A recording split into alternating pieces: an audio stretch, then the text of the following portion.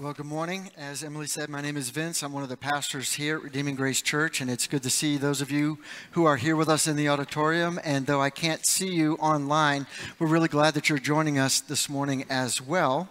If you want to turn to your Bibles, we're going to look at 2 Corinthians chapter 5, and we're going to look at verses 11 through 15. It's not a long section of Scripture, but it's a very important section of Scripture because it speaks to our motivations. And PJ Supis is going to come up now and read for us. And for those of you who want to make a connection, our youth ministry is called 515. 515 comes from this verse, the last verse that he's going to read here. So PJ, thank you for reading for us this morning. 2 Corinthians, can you hear me? 2 Corinthians 5, verses 11 through 15. Therefore, knowing the fear of the Lord, we persuade others. But what we are is known to God, and I hope it is known also to your conscience. We are not commending ourselves to you again, but giving you cause to boast about us, so that you may be able to answer those who boast about outward appearance and not about what is in the heart.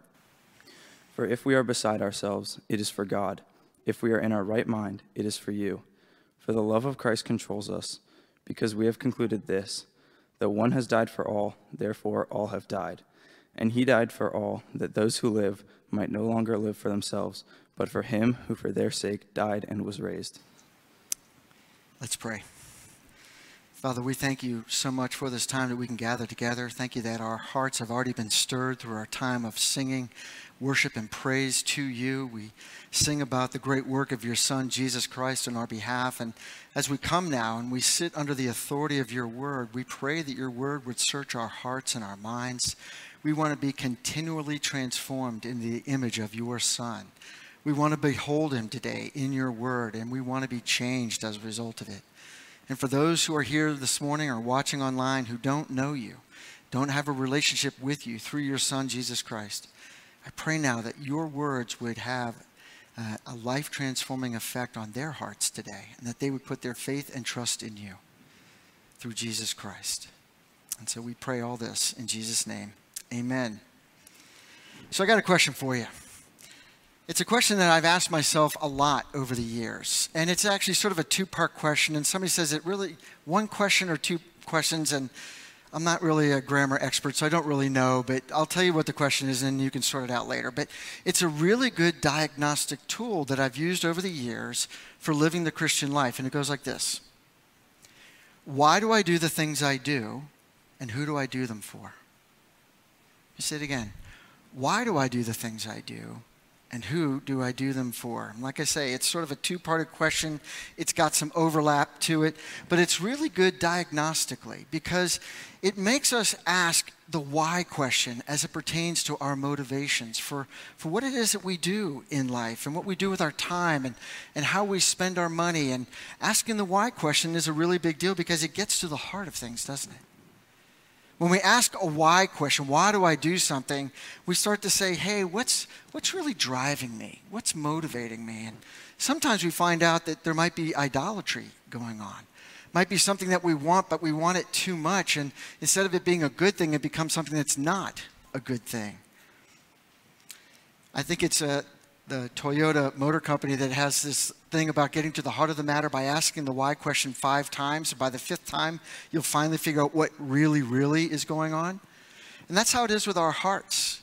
You know, we ask ourselves, somebody cuts in on us on the road and we get angry about it. And you say, well, why did I get angry about it? And you say, well, that was, an incompetent driver. And you say, but why did that make you mad? And you say, well, they were rude. And you go, well, okay, but why did that make you angry? Well, because they were being selfish. Okay, but why did that make you angry? Well, I'm going to be late to work if I keep getting cut in on, and I'm not going to be able to get there. Okay, but why does that make you angry? Well, I don't want my boss to think poorly of me. Okay, now we're getting somewhere. Now we're figuring out why that person cut in on you, asking the why question. Now you're really finding out why you're getting angry. Because other people don't make us angry. We get angry because of the stuff that's inside of us.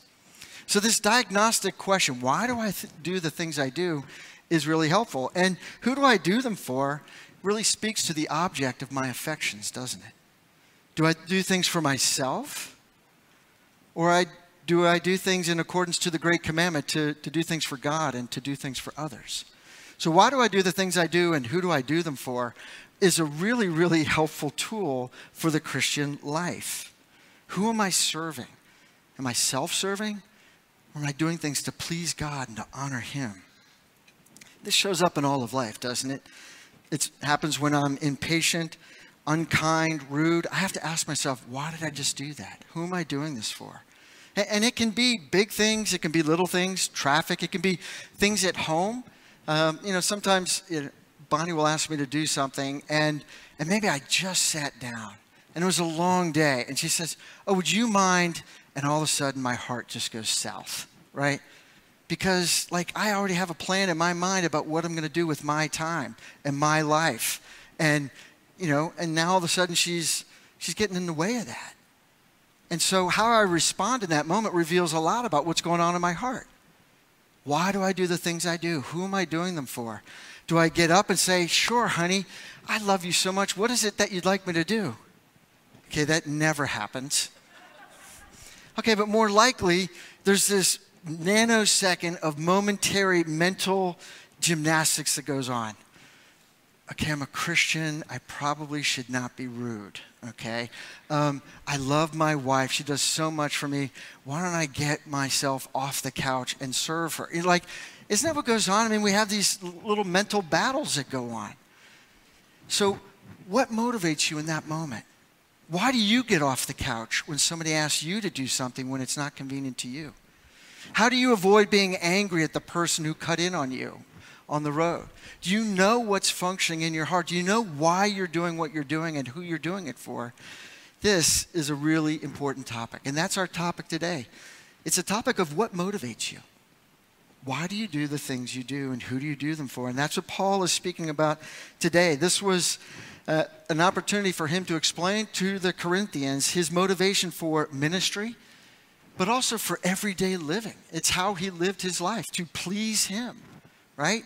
And so he explains to the Corinthians what it was that was going on in his heart, why he was doing what he was doing, and who he was doing it for. And then we'll see at the end what the result is. When we get our motivation right, it really does change the way that we live. So we have to ask ourselves, how does new life in Christ change our motivations? How we live our lives? Do we continue to live the old way, living for ourselves, to please ourselves? Or do we now live for Him who died for us? Do we live for something grand and greater than ourselves? Or do we just succumb to just living for, hey, well, this is what makes me happy now? Do we have a temporal perspective, or do we have an eternal perspective? Friends, these are really important things to think about. And yet in the busyness of life, we don't think about them all the time. We get in a hurry, we just do things, and we just react. But here this morning, I want us just to slow down for a second. Take the next 30 minutes and just stop and think, how does God's Word shape my heart? How does it shape the way that I think? And how does it lead me to live my life, your life, in a way that is pleasing to the Lord? If I had to have a main point for this message, it would be this. Christ died for us so that we would live for Him. Christ died for you and I. He hung on a cross for us. He paid the penalty for our sins so that we would no longer live for ourselves, but we would live for Him who died for us. Friends, there is so much power in this truth. It's power to change our lives, to bring us from death to life, and to lead us on a pathway that gets us to eternal life without regret. So I just want to talk about two motivations today. Motivations to change. The first one is we fear the Lord and not people. And so look back in your text. Look at verse 11. Paul says, therefore, knowing the fear of the Lord, we persuade others. So why does he add in knowing the fear of the Lord? Why doesn't he just say, therefore, we persuade others? He's already been talking about new life in Christ and about, we've heard from Justin talking about how we're containers with a gospel inside of it. Mark was talking about how we've got these leaky tents, but we've got a great destination that we're going to. And yet Paul now is saying something else. He's talking about why he does what he does. He's talking about knowing the fear of the Lord. And the background is found in verse 10. Paul explains that Christian works will be judged. It says this, it says, "For we must all appear before the judgment seat of Christ, so that each one may receive what is due for what he has done in the body, whether good or evil." So Christ died on the cross. He rose on the third day. He ascended into heaven, and he will come again to judge the living and the dead. For Christians, this judgment is going to be a good day. In Christ, having our sins atoned for, the judgment that we're going to have is a judgment of rewards. God's going to look upon the things that we did for Christ and in the strength that Christ supplies and say, "Well done, good and faithful servant." That judgment day is also, though, a dreadful day for those who are not in Christ, because their judgment is of a different kind altogether. That judgment is going to be whether or not they live with God for all eternity or whether they live separated from God for all eternity. And so Paul is alluding back to this fear of the Lord as a judge. And in general, when we read in the Bible the fear of the Lord, it's appropriate to have in your mind this reverence and awe of God. When you read in Proverbs 1, it talks about the fear of the Lord as the beginning of knowledge. So there's this sense of the fear of the Lord, not a cowering fear, but a fear that says, no, this God is awesome. That's certainly true and good in a general sense, but that's not exactly the connotation that's here in this text. No, in verse 11, he's actually referring back to verse 10. He's thinking about the judgment. He's thinking about standing before God and giving an account for how he lived his life for the praise of God's glory. And so in the text, we see that Christ is the judge, and Paul lives with a healthy fear of the judge. He's going to have to give an account for what he has done. You see, Paul is not concerned about human standards. Paul's not living his life to please everybody else. Paul is living his life to please the audience of one. He knows that one day there'll be one person that he's going to stand before who's going to be his judge. And he says that is going to be the driving point in my life. It's going to motivate me to do everything that I'm called to do, no matter what the cost. No matter how long it takes, no matter what personal sacrifice it involves, I live for him and not for the praise or the pleasing of other people. No, I live to please God. And so he's not concerned primarily about human standards. He's not concerned about the other opponents. He thinks they're doing harm and he's trying to refute them. Because as you remember in 2 Corinthians, Paul continues to talk with the Corinthians about this group of people that were trying to lead them astray. These were people that just lived in a worldly way. They weren't really holding true to the gospel. And they were captivated by public speaking and oratory and rhetoric and motivating and influencing people. But it was all fluff. Paul says, look, I might not be a great speaker. I might not be all that impressive. But let me tell you, what I'm bringing to you, it's the real deal. And I don't have to package it all up with a bunch of flowery talk. And he's told them, look, you've seen my way of life. You see how I've been with you. Authentic ministry. That's what's motivating Paul as he speaks to them. And you see, Paul is on a mission. Paul knows that the mission that every disciple's been given is to share Christ with other people. This is the Great Commission in Matthew, right? Go therefore and make disciples of all nations, teaching them, training them, using God's word to help them know the truth about who Jesus is. And so that's what Paul says. Therefore, knowing the fear of the Lord, knowing I'm going to stand before God someday, we persuade others. Persuade others to what? To know Jesus Christ. To know the truth that will set them free. To know that Christ died on a cross for their sins so that through faith in him, they could have new life. No longer living in the futility of their thinking. No longer living for themselves. No longer living with the crown on their head saying, oh, the world is mine. No. The radical transformation that comes through faith in Christ, it says, no, I'm with him and now I live for him. And so Paul is seeking to persuade others with the gospel. He wants to share the gospel message with others. He wants to see them respond in genuine faith and repentance. And his longing, his desire, not only for the Corinthians, but for all those who would hear the gospel, is that they would come to faith in Jesus Christ and receive the gift of eternal life. Paul wanted more brothers and sisters for the family. And he does this because he knows this is what's pleasing to the Lord. So I have to ask myself, okay, if that's how Paul's life was transformed, I have to ask myself, well, how am I doing at seeking to persuade others? We're talking about evangelism, aren't we? And as I thought about this, as I was preparing for this, I go, why don't I seek to persuade others? Why don't I share my faith? I'm not, a one-man evangelism squad. I don't share my faith all the time. And yet I interact with people all the time. So I had to ask myself, why am I not more desirous of cultivating relationships with people where I can share the gospel, where I can be bold and help people receive this good news, this treasure that we have been given? I turned the question around and I asked myself, why don't I do the things I should do? You know what the answer is for me? And it might be different for you, but more often than not, the reason why I don't share my faith with other people is the fear of man. You see, instead of fearing the Lord and the one that I'm going to have to give an account to, I fear other people. I fear what they are going to think about me, what they're going to say about me, how they're going to treat me. The greatest obstacle to sharing my faith is the fear of man. And there should be some fear in it because, look, let's be real about this. The gospel message is offensive to people.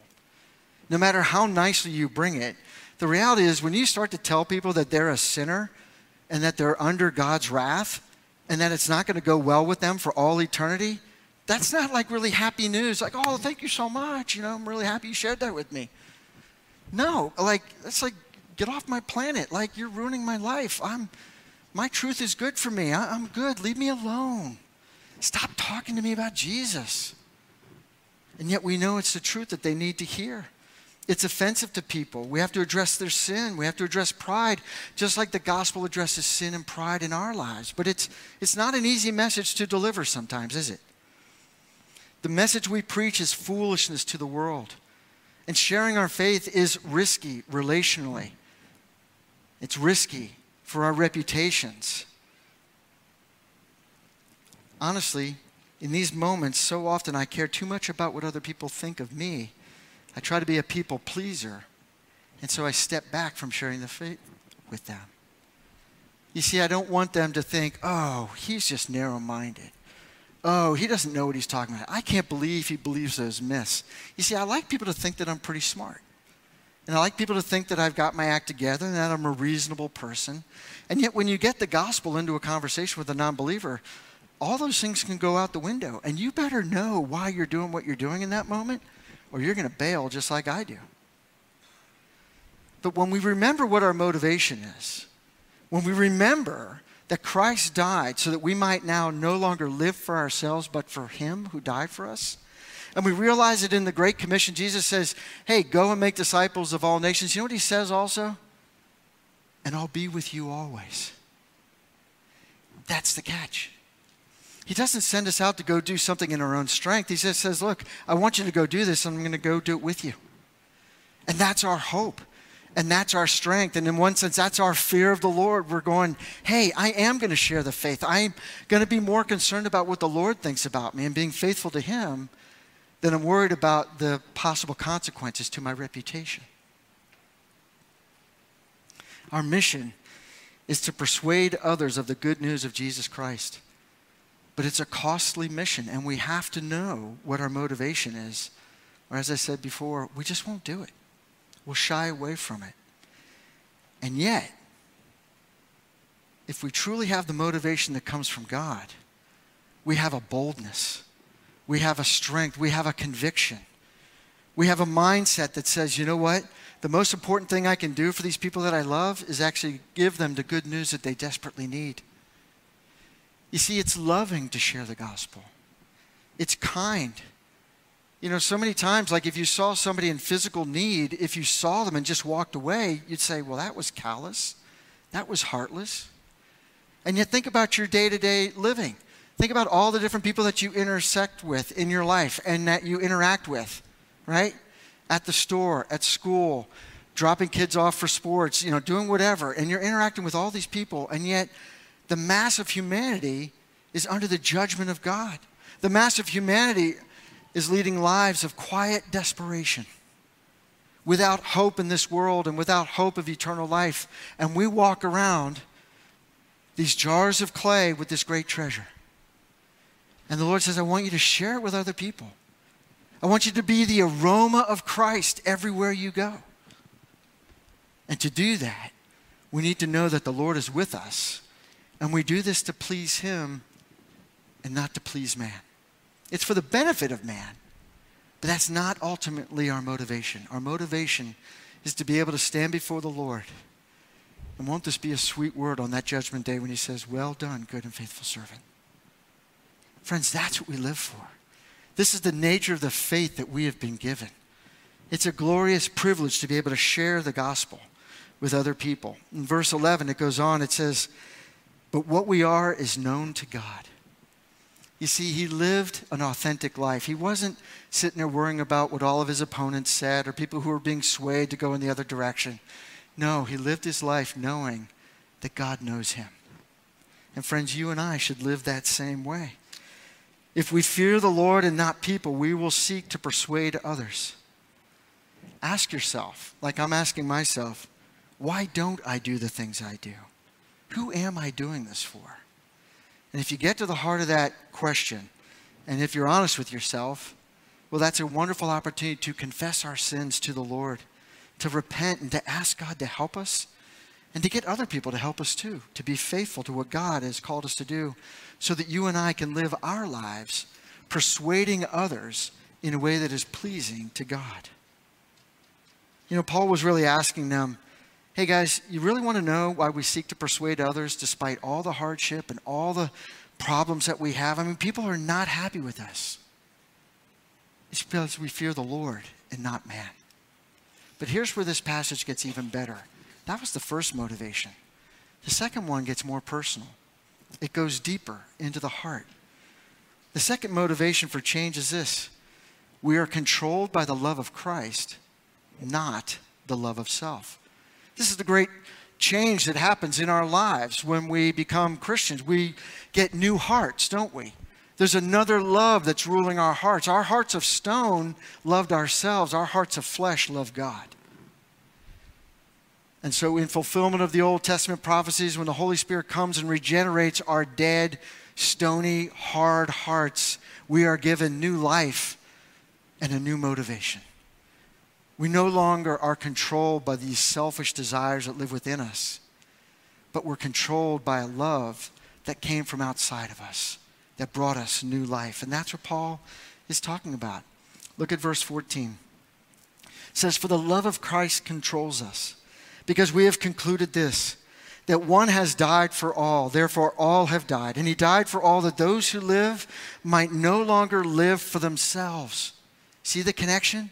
No longer live for themselves, no longer live for themselves, but for him who for their sake died and was raised. It's the gospel. And it's the outworking of the gospel right there. 2 quick verses.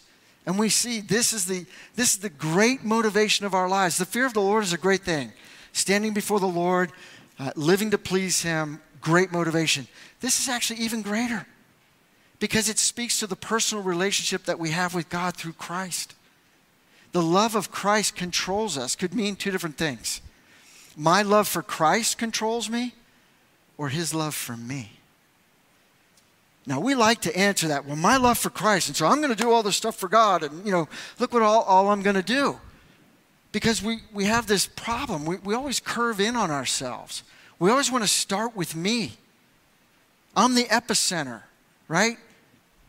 And so, yeah, for the love of Christ controls me, I'm a Christian, and so, yeah, I'm going to go do all these nice things, and God's going to be really happy with me.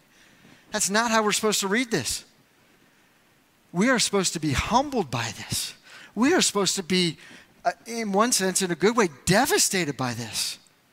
For the love of Christ controls me. Well, what's the love of Christ? That Jesus Christ hung on a cross and died for my sins. It was my sins that put him up there. His love for me is what gave me new life. It's what gives you new life. This is now what controls us. You see, the love of self didn't really get me very far. The love of self got me death and destruction. The love of self brought me heartache and despair and regret. But his love for me, totally new ballgame. His love for me gave me new life. And not just the hope of eternal life, but new life every single day. Because his Spirit has been poured out lavishly into our hearts to remind us that we have a guarantee of our future destination and a guarantee that we are the adopted children of God. Because God so loved the world that he sent his Son to come and die on a cross. For those who've believed, we have new life. This is the great motivation for why we do what we do and who we do it for. This is the answer right here. We are controlled by the love of Christ, not the love of self. Oh, friends, his love controls us. His love compels us. His love, which is never ending, is a never-ending source of motivation. You see, there's never a day you're going to wake up and say, well, you know, God doesn't love me today. He'll love me tomorrow. No, he loves you today, all day, every moment of every day. With every breath you take, he's demonstrating his love for you. Friends, this is now what controls us. When we get this grand view, when we get this big view of who Christ is and the love that he has shown for us, in paying the penalty for our sins, in living a perfect life in obedience to the Father, we realize that this is an otherworldly kind of love. This love took care of the problem that we could never take care of for ourselves. This love gives us an abiding hope and a confidence to live no longer for ourselves, but for him. And this love controls us. Paul's message, his ministry, his manner of life, later on when it talks in 2 Corinthians about just all the hardship he endured, it was all worth it for him. Why? Not because it was fun to go through all those hard things, but the love of Christ controls him. It gives him direction. It puts limits on his actions. It constrains him. It calls him to sacrificial living. And it calls him to persevere when things get difficult. And friends, that same love of Christ is what should control our hearts too. This is the great motivation. You know, have you ever heard somebody say, you know what, I'd do anything for that person? After they've been really blessed by somebody who did something just over the top for them. You know, it's usually after someone's done something sacrificial or unusually helpful where they really went out of their way for somebody. You go, man, I'd do anything for that person. And the greater the sacrifice, the deeper the commitment to that person, right? So I had a time when I was in college, I had a friend of mine, I went to James Madison University, and a friend of mine came over from UVA, and he was going to spend the weekend, and we were just going to, you know, hang out in Harrisonburg. But unfortunately that night, I got the great idea after a night of partying to go on my own road trip by myself. And so I started hitchhiking down 81. And I ended up in Stanton, Virginia. And all by myself, and that's as far as I could get a ride. And I was going to try to go see some other friends that were another 3 or 4 hours away. And so it's the middle of the night. I'm all by myself. I'm not in the right state of mind. And I had abandoned my friend back in Harrisonburg who had come to spend the weekend with me. And I'm down in Stanton. He's up in Harrisonburg. And I called some of my roommates, and they were like, hey, you got yourself there. Get yourself back. Right? Okay, that wasn't very encouraging. But I called my friend Jerry, the one that I had just abandoned, the one that I had left behind, the one that I said, you know what, I'm going to go have more fun with some other people. Forget that. And I called Jerry, and you know what Jerry did? Jerry had already driven back to UVA. Jerry drove all the way back to Stanton, then drove me all the way back up to Harrisonburg, made sure I got home and was safe. Jerry's one of those friends that in my heart I'd say, man, I would do anything for Jerry. Jerry loved me when I was unlovable. Jerry cared for me when I was rude to him. I had just kind of put him off, and I just lived for me. I'd do anything for Jerry. My love for Jerry really affects the way that I think about him. I think about him all the time. We're still very good friends. And I love Jerry. But now think about Jesus. As much as I love Jerry, Jerry didn't take away my sins. Jerry didn't secure my eternal destination with God. Jerry didn't give me the promise of heaven. But somebody else did. Look at verse 14 again. Because we've concluded this, that one has died for all, therefore all have died. And he died for all, that those who live might no longer live for themselves, but for him who for their sake died and was raised. Paul's really at the heart of the gospel now, isn't he? You know, there might be some people in your life that you'd do anything for, and it's somewhat relative to what they've done for you. What does God call us to do for him? He calls us to live for him. Not to earn his favor. It's just a natural outpouring and outworking of love. Christ loves us. So guess what the greatest command is? To love God and to love our neighbors as ourselves. You see, it already has the whole as yourself built into it. It knows and presupposes we already know how to love ourselves. But the greatest commandment says no. The reorientation of the Christian life is now we love God and we love our neighbor as ourselves. What Jesus did for you and I is the greatest expression of love we could ever know.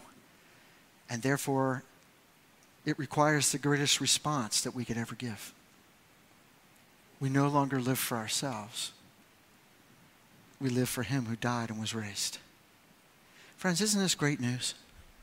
If you're wondering like, hey, I'm in a tough situation, I'm not sure why I should do what I do, or, you know, all that kind of stuff.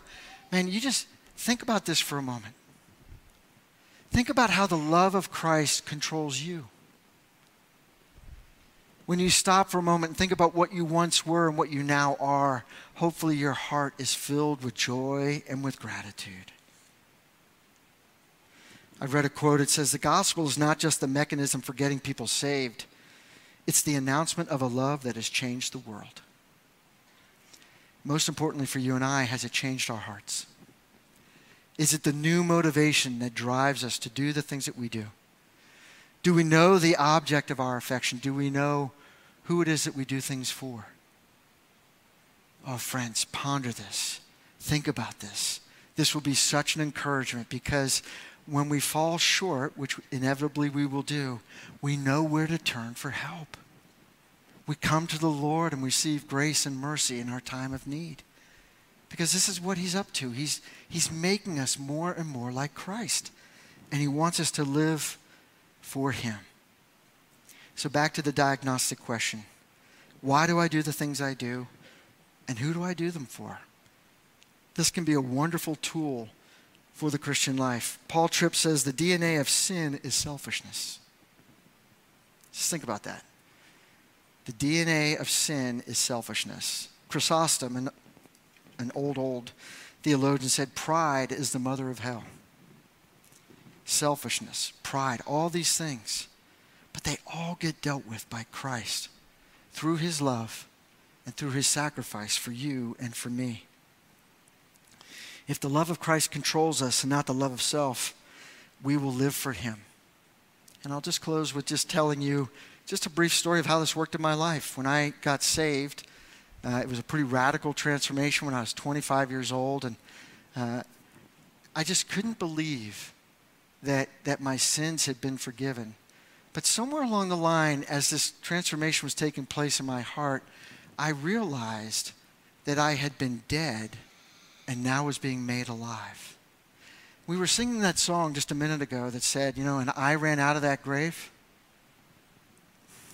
I'm telling you, I ran out of my grave. Being dead is no fun. Being dead in your trespasses and sin is not great. It's horrible. It's not to be desired. I thought I had everything the world told me I should have, and yet I was a sinner in desperate need of grace. And when that grace shone into my heart by the appearing of Jesus Christ, I ran out of that grave. And it motivated me, and it motivates me to this day.